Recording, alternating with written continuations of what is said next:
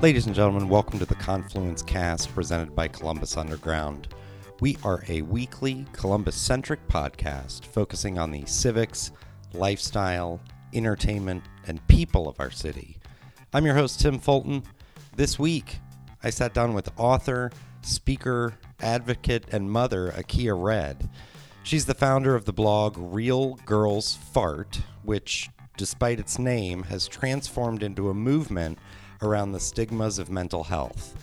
We talk about the evolution of her voice, the stigma of mental health in African American and spiritual communities, and how to talk to your kids about trauma and mental illness. Akia will be the keynote speaker at the upcoming YWCA event Activists and Agitators on October 17th. You can get more information on what we discussed today in the show notes for this episode at theconfluencecast.com. Also, the Confluence Cast is on Patreon. Find out how to support this podcast on our website, theconfluencecast.com, or at patreon.com/confluence. Enjoy the interview. Sitting down here with Akia Red, author, speaker, activist, advocate. Akia, how are you? I'm wonderful. How are you, Tim? I'm doing well. Akia is the founder of, I apologize if I giggle at all, Real Girls F.A.R.T.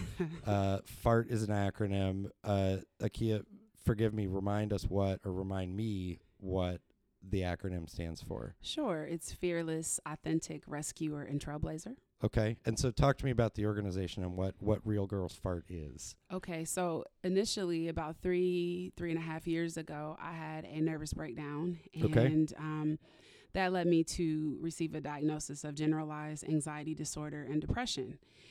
And I started blogging. Okay. And the blog was called Real Girls F.A.R.T. And initially, it wasn't an acronym. It was really just the emphasis on us as women having imperfections. Okay. And I looked at my mental illness as something that was like an imperfection, and it was something that I was going to talk about.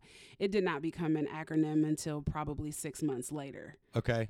It's a thing that nobody really talks about, or it's slightly uncomfortable to talk about. Absolutely. And so you're equating passing gas with mental health and mental health issues, really. Right. Especially like in the African American communities. Mm-hmm. And then, I was presented with the double-edged sword. Like, not only am I African American, but I was also raised as a preacher's kid. Okay. So in the religious community and in African American communities, we, pray it away, or we don't bring those types of things to the forefront to discuss at all. And additionally, no matter what culture you're from, as a woman, even going back to like being a young girl, you are taught not to say certain things, not to do certain things that because they're inappropriate for a young girl to do or say certain things. And so to me, I feel like I was breaking stigma in both ways, really. Okay. And then so it was initially sort of you having an outlet for things that you wanted to express, and talk about how it evolved. Yeah. So initially, like I used the blogging. I'm a formally trained writer. So when I went to college, I graduated with a degree in public relations, did a lot of writing, a lot of editing. So I was getting back to my roots as far as writing is concerned. And I wanted to talk about the diagnosis. I wanted to talk about my journey through therapy. Mm-hmm. And then also like very openly about my decision to go on medication. Okay. And so the more I discuss these types of things openly on a public forum, women all over the place were just like, oh my gosh, keep it coming. Please keep talking about this. And in particular, women that look like me, you know, and it was really scary. It was exciting, but it was scary. And then as we move forward and I continued to talk about life and motherhood and how my diagnosis impacted even those things, it evolved. Literally, I went to bed. I joke about this, but I literally went to bed a blogger and woke up a full-time entrepreneur. I had no idea that it was going to evolve into the magnitude that it has evolved into. Yeah, I mean, because 3 years ago, it's not that long in terms of how the internet works. No. You weren't the first blogger. No, not at all. I didn't even know what blog. Like, I was like, how do I blog? Like, what is the platform? Like, I didn't even know how to use WordPress. Okay. And so how did people sort of discover you, and how did that happen in terms of the community building up around you? Well, I mean, so my father was a pastor, a very well-known pastor in the city here in Columbus, because I'm a local here. And so I had a lot of people from that particular part of my life that, you know, once they saw me pop up like on social media or whatever, like they, you know, started to follow me and started reading some things. Because you weren't shy about sharing these No, writers. I wasn't, not at all. And then I think from a more national, international level, my husband is former NBA player. Okay. He played for the Milwaukee Bucks, and then his last year for the Phoenix Suns. Okay. He's a very famous Buckeye, Michael Redd. Oh. Yeah. See, I didn't know. Okay. Yeah. So that, you know, that also, because he's not on social media and he is very private. So that was a very interesting dynamic for me to like come full force, like I'm going to do sharing this. it. Right. And, yeah. And so it was a very, very interesting. Obviously, thing. that's been resolved at this point. But how did that? Talk to me about how that conversation went, and of like, have you always been sort of outspoken and out there, and like that's the dichotomy of your relationship, and so he was just sort of like, all right, this is what Aki is doing, or was it a little bit more hard? Yeah. Well, I think it was. I think inside, I've always been this super outspoken, you know, young woman. Okay. And I think that I've always been taught to shrink myself and dial that back. Okay.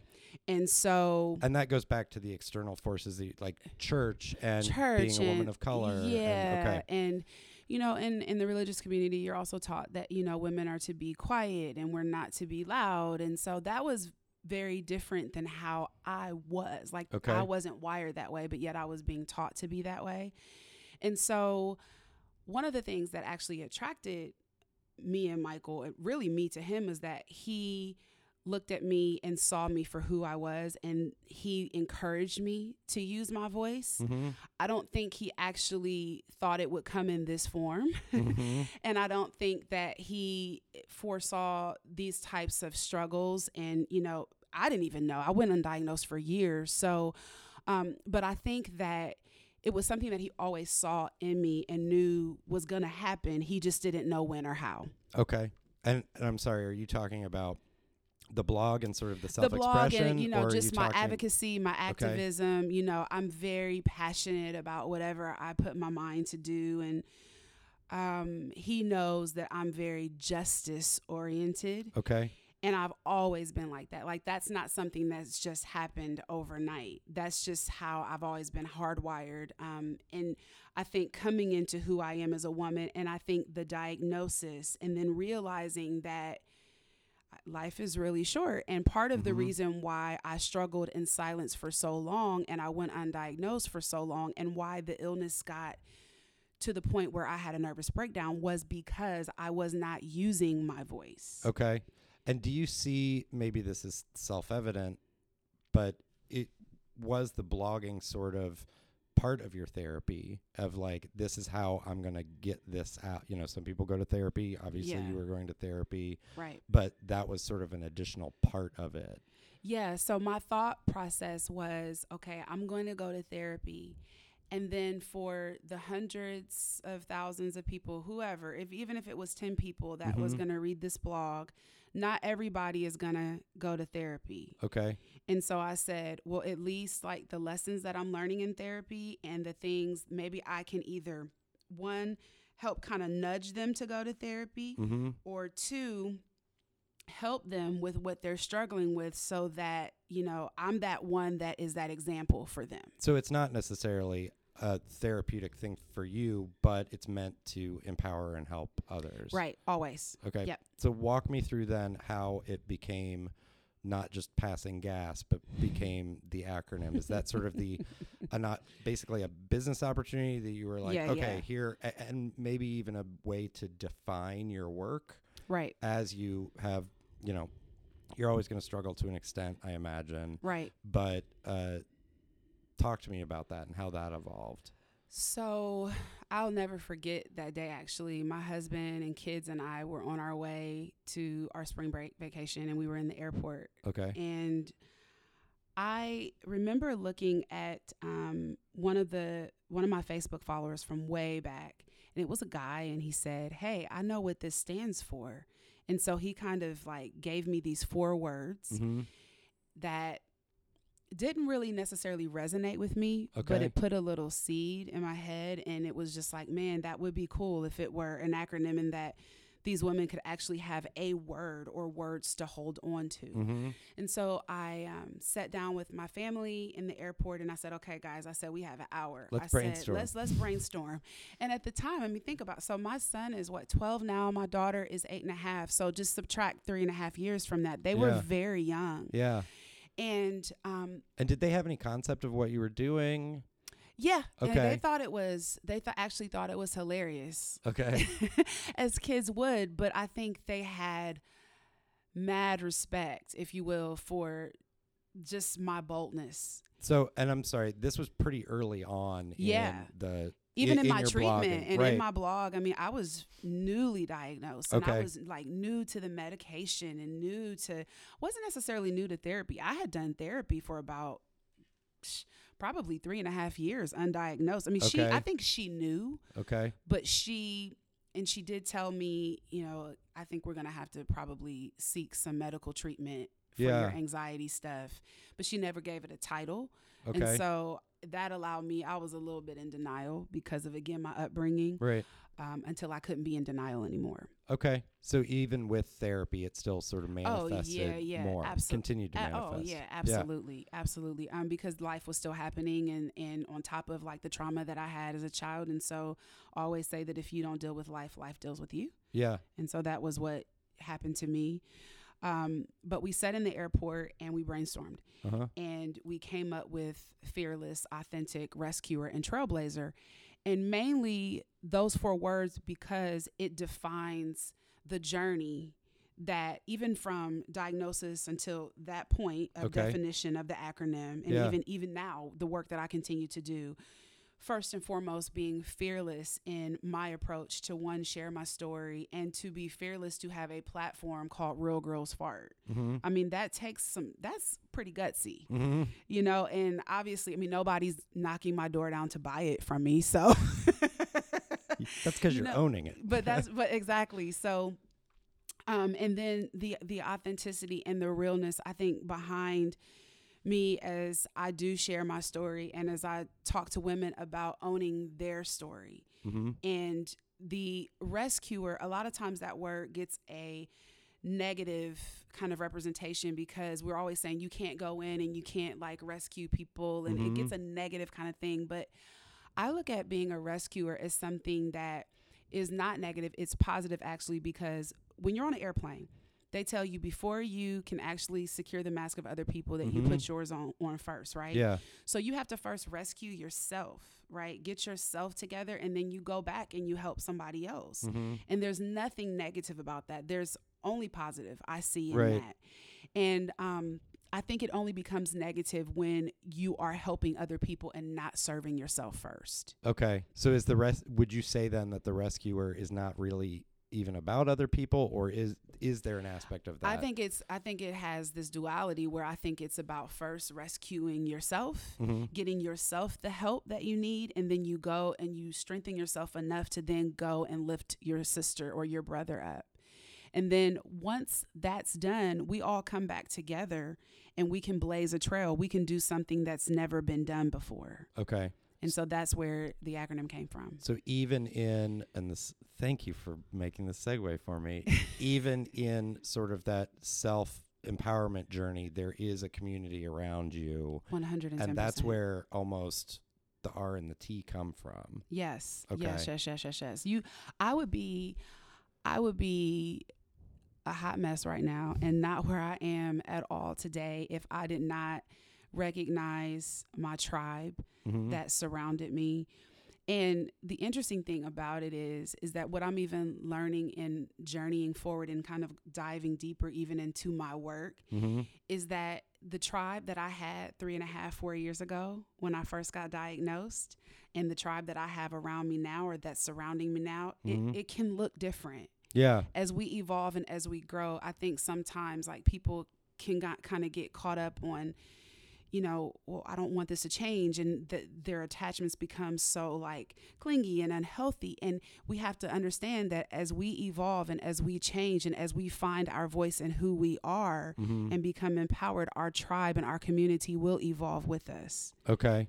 And so that sort of so you put out a book this summer, Yeah. Be Free, Be You. Yeah. And a lot of that, it seems, at least from what I've read of it, is about relationships too. Yeah. Right? Mm-hmm. Can you talk to me about the inspiration for the book? I mean, does it talk about your mental health journey as well? Give me the pitch on the book.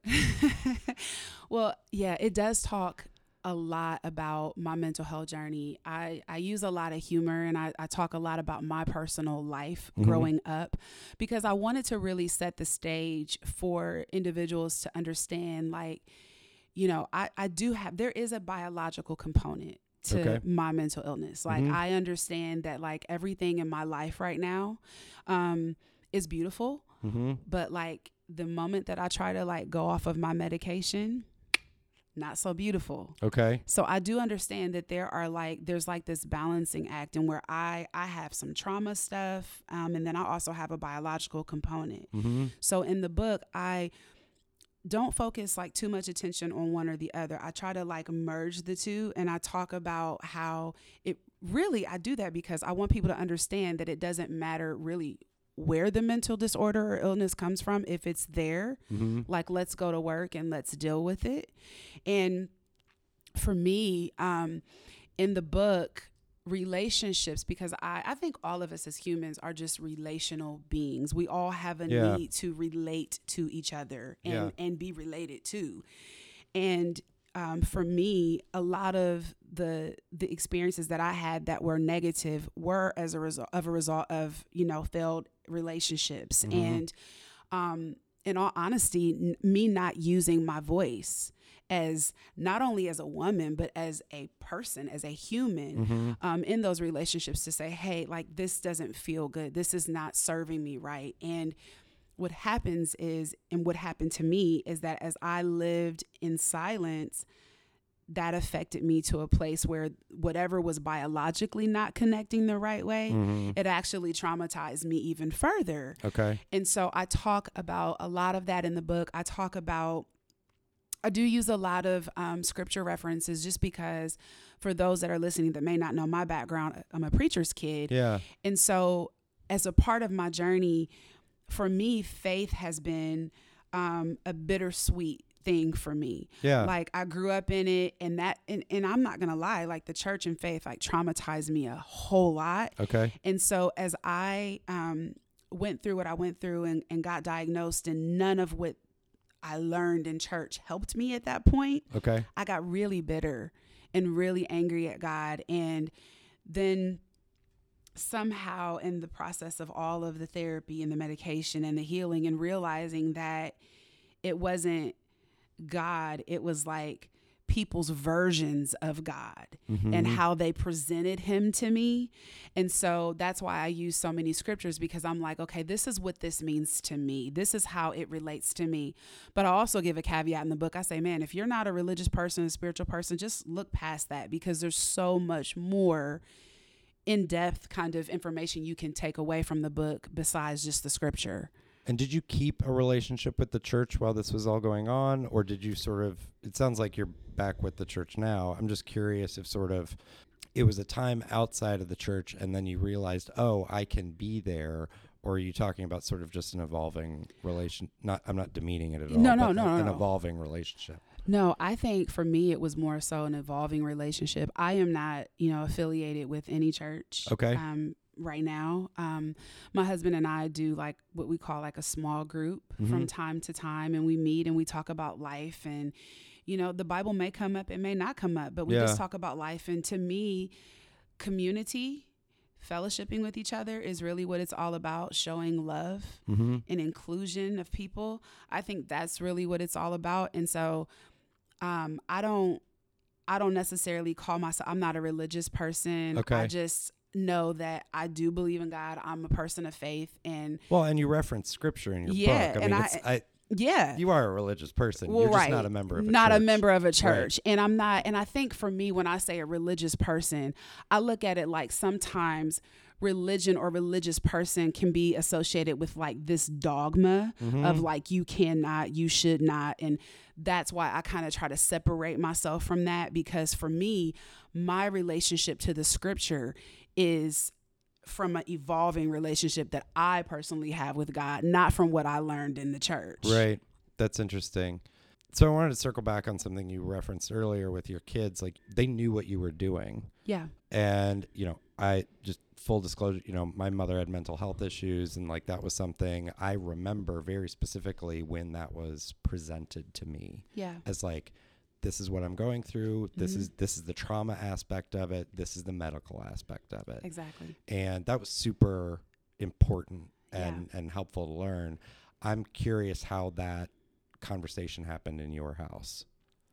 Well, it sounds very similar to Okay. the conversation that your mom had with you. And both of my kids are, diagnosed with attention deficit disorder, which is, obviously it's a learning disability. It's not really a mental, health disorder per se. Yeah. That it can kind of, have some anxiety and things like that.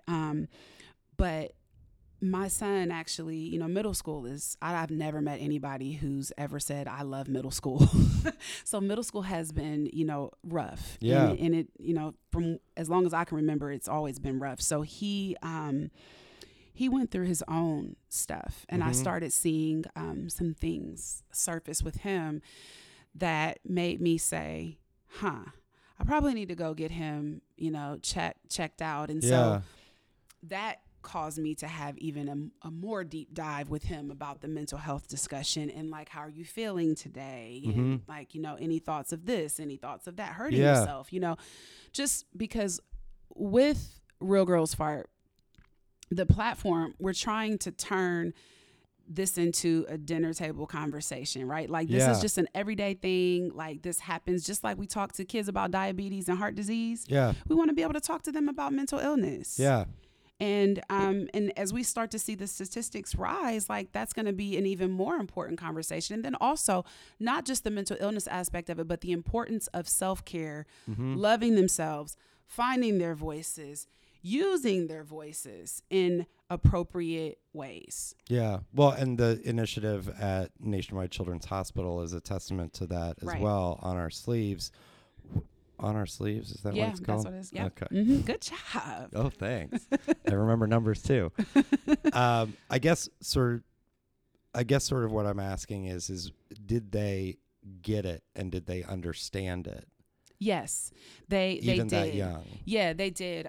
One of the things that I was very careful, vocabulary with children is everything. Yep. So, but we also can't treat children like they're idiots and that they don't know anything. Trust and believe that they know. Like, when parents ask me, well, like, how do you know when it's the right time? Well, then you've already passed it.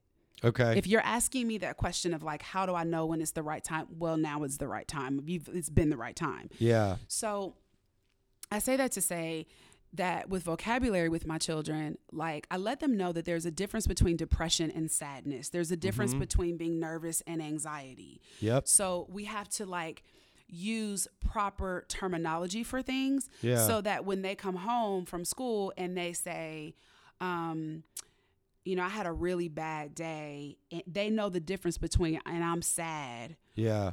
But they also understand that if that sadness or that numbness or that feeling of like nothing continues, that's something that like, okay, this is depression. That's what that looks like.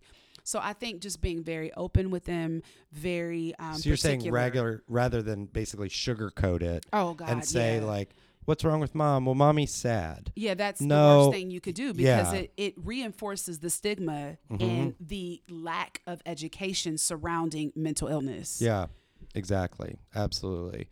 So we're here actually on the occasion of the event that you're going to be speaking at. Yeah. October 17th, activists and agitators at YWCA. So excited. Which is their annual evening fundraiser. Can you sort of talk about what folks can expect at that event and what what it's all about. Sure. So, well, I mean, I'll be there first and foremost, There as you you go. said. The Akia Red. Tell people what they can expect at the event as a whole, in addition to your keynote. Yeah. Okay. So on the evening, I'll be talking about how women can find their voices, not only like within the community. I know that that's a huge aspect, obviously, because it's called activists and agitators. And I do see myself as somebody who is activating and agitating in the community. But I do think we also want women to understand after this evening how they can find their voices in their own personal lives, in their own spheres of influence. And it doesn't have to necessarily be on a big stage or a huge community thing. How can I find my voice in my relationship with my partner? How can I find my voice in my space with my kids or in my classroom with my students? Like whatever space that these event attendees are occupying, how can they find their voice? How can they let it out and into the community and make change that really matters? And I think it's going to be amazing because I'm also going to be surrounded with other fearlessly powerful women. I mean, who doesn't love like Jenny from Jenny's Ice Cream, right? Like, Jenny I hope she's Britton bringing Power. like some, ice cream samples. That would be awesome as like some swag, like some Jenny swag. But then also Fran from Rise, Sister Rise, right? And I've never had the privilege of meeting her, but I like started stalking her on social and like her initiative is absolutely amazing. And then also Nina West will be performing and also will be speaking as well. And I think the overall, again, theme of the night is how all of us have found our voices and how we've been so lucky to have been able to let them out in the community to make change. Yeah. And so I assume that this is not your first rodeo in terms of like speaking at an event. No. Okay. Outside of church, yes. Oh, okay. So, Yeah. because I was going to ask how else has this, I'm going to call it a movement, how else has it manifested in addition to, there's the blog, there's the social media interaction that you do, there's the book. Yeah. But this is sort of the biggest public appearance. Yes, as far as me and Real Girls F.A.R.T being featured as like the feature speaker. Yeah. Yes, which makes YWCA such an amazing partner because we've joined up, like synced up, and our initiatives are very much aligned. Yeah. Now, this past summer with Nationwide Children's on Our Sleeves, I was the keynote for the Woody Hayes. Okay. And the Pay It Forward Gala, but that was more so focused on, the On Our Sleeves. This particular event on October 17th is like, okay, YWCA, it's about empowering Akia women. Red, Right. like we're coming together, we're going to help empower these women and like set them on fire. And that's really what it's about. Great. And so what are there additional things that the way this movement is manifesting then? Is it pretty... am I hitting the three legs of the stool, I guess? Is it, the blog, social media, and the book? Yeah, the blog, social media, the book. Book 2 will be out in the fall. Oh, wow. Yeah, so basically what I've done is after experiencing what I experienced with my son, who's a middle schooler, and the stories that I hear from the women that have, kids that are Michael's age, my son's age, and they're girls.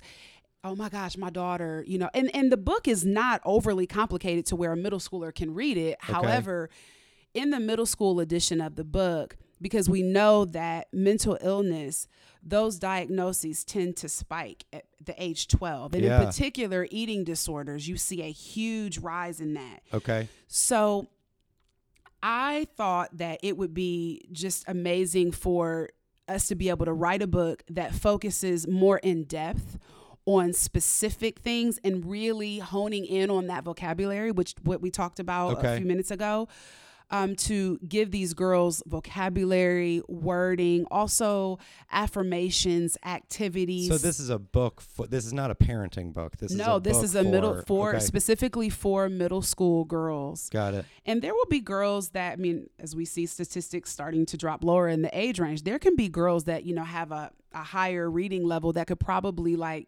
decide to read it if they were 9. But specifically, we're focusing on girls probably between the ages of 12, 15. Mm-hmm. Yeah. That's great. That's great. So Cool. So because of the book that I started writing for middle schooler or middle school girls, it also set me up to start this foundation called the Real Girls Foundation, Okay. which is a nonprofit, obviously, form of Real Girls F.A.R.T, but it is very separate, again, but it just, I did have that idea to start that because I wanted to be able to provide programming for middle school girls to tie in with the book that will be released in the fall, which is another great thing that aligns me with the YWCA as well, because they've just revamped their program Bright Futures, and that is specifically for middle school girls as well. Okay. So we are hoping that you will see more of us together in the future. Fantastic. And so is the funding from the book going into the foundation? Like, how's that? Yeah, so pretty much you're talking about with Real Girls F.A.R.T, right? I'm and talking the Real about Girls the Real Foundation. Girls Foundation. Yeah. So we haven't decided that yet. We haven't talked about the details of that yet and what our partnership will look like in terms of Bright Futures, but and Real Girls Foundation. But I think that we're going to have a lot of great synergy where that is concerned. Cool. That makes sense that you're raising funds for your foundation. Where do the funds for that evening on October 17th go? So the funding for the activists and agitators go to the Bright Futures program and also their other program called the Leadership for Social Change, which is for women particularly just starting out their careers. Okay. So both very wonderful causes. I'm excited to be a part of it. One certainly aligned with what you're doing. So. Yeah, I can't be more excited. It's amazing. Good. Akia, thank you so much for your time. Thank you for having me, Tim.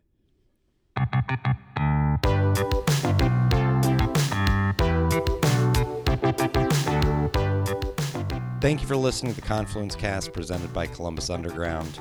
Again, you can get more information on what we discussed today in the show notes for this episode at theconfluencecast.com. Please rate, subscribe, share this episode of the Confluence Cast with your friends, family, contacts, enemies, your favorite blogger. If you're interested in sponsoring the Confluence Cast, get in touch with us.